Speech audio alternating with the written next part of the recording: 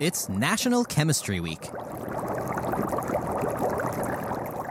When you say chemistry demonstrations in a room of teachers and educators, the first person everyone thinks of is Bassam Shakashiri. He has literally written the book on how to amaze and educate an audience while proving that chemistry is fun for everyone.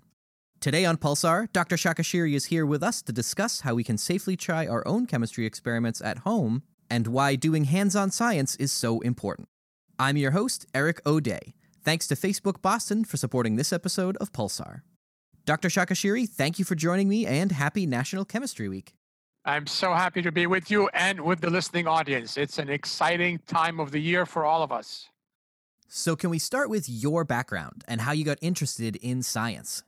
When I was a youngster growing up in my native Lebanon, I would ask questions, all kinds of questions, the kind of questions that everyone would ask. Why is the sky blue? Why is it that when the wind blows on a body of water like the Mediterranean Sea or the Atlantic Ocean or the Charles River, why do we see what we call whitecaps? And is the color of the whitecaps in any way related to the color of the stuff that floats up in the sky? How does the microwave oven work? All kinds of questions like that. So I was curious, and my parents and my teachers were very encouraging. No one ever said to me, "Oh, that's too complicated, don't bother me." That's a very important point for all of us, to ask questions and to be patient in getting answers. So that's how I really got started. My mother knitted a sweater for me. It was a yellow sweater, and I wanted to know what yellow is. So I asked her, and she said it's made of wool. I said, wool comes from sheep. Sheep are not yellow. So that's how I got interested in science and wanted to satisfy and nurture the curiosity that I had. And that's what I'd like to have everyone do. Everyone should be asking questions. Well, that's what we're all about here, asking questions and then finding the answers. And our museum community had that same spirit over the last 6 months, with many folks spending a lot of time at home because we got a lot of questions about trying chemistry experiments out. So first things first, safety. What are the most important things to do to stay safe when trying chemistry at home? Safety is paramount in everything I do, whether it's at home or elsewhere. We live in a chemical world, a beautiful, complex chemical world. So we should learn about the chemicals and their properties and their behavior. We have to learn how to dispose of them carefully and follow the safety rules. If it's important to have eye protection, you should put your goggles on. If it's important to protect your hands, you should wear gloves. So whatever you handle at home, do the experiments, but follow the instructions very, very carefully. One of my favorite simple chemistry experiments that you can do at home with very easy cleanup, you call on your website Rainbow in a Glass, where you get different liquids to form layers but not mixed together. It's actually the experiment I did during my interview to work at the Museum of Science. So can you talk about that as an example of how you can learn in different ways by trying an experiment by yourself instead of just watching someone else do it? We learn through the sensory information that we receive. We learn by doing. So I'm a strong advocate of hands-on, minds-on. You have to think about what you're handling. You have to think about what you're doing. So you can take some common, ordinary household chemicals like water, a little bit of honey, some rubbing alcohol, maybe some cooking oil. You can add them in a glass in small amounts, and you can see how they layer, because some of those chemicals are not soluble in each other. They don't mix very well. So by doing that, you can satisfy the curiosity. You can also trigger asking questions. How come rubbing alcohol dissolves in water, but how come water and oil do not mix?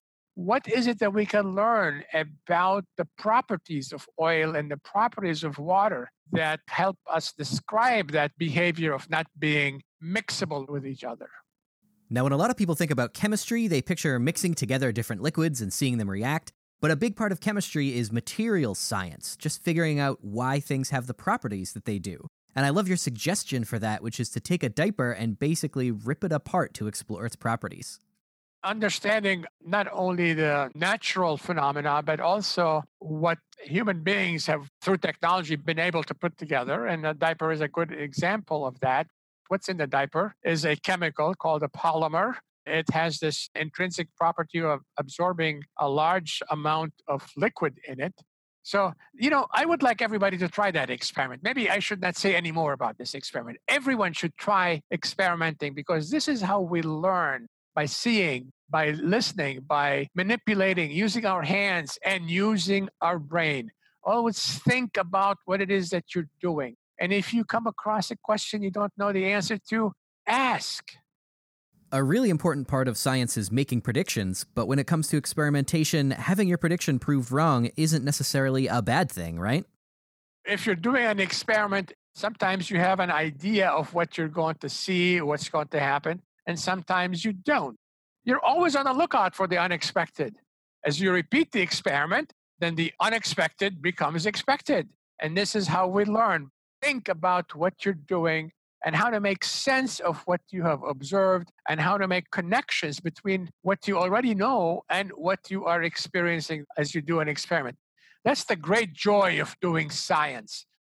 And we did get a really good question specifically for you. What is your favorite part about teaching chemistry? I am always inspired by the reaction of audiences to what I'm doing, whether it's in person or via the internet. That is really my favorite part. Well, to wrap up, why don't you tell us how we can find the experiments we've been talking about that listeners can do at home, along with other good places to learn about chemistry online? There are very good sources of information on my website, scifun.org, scifun.org. There are other sources of information too.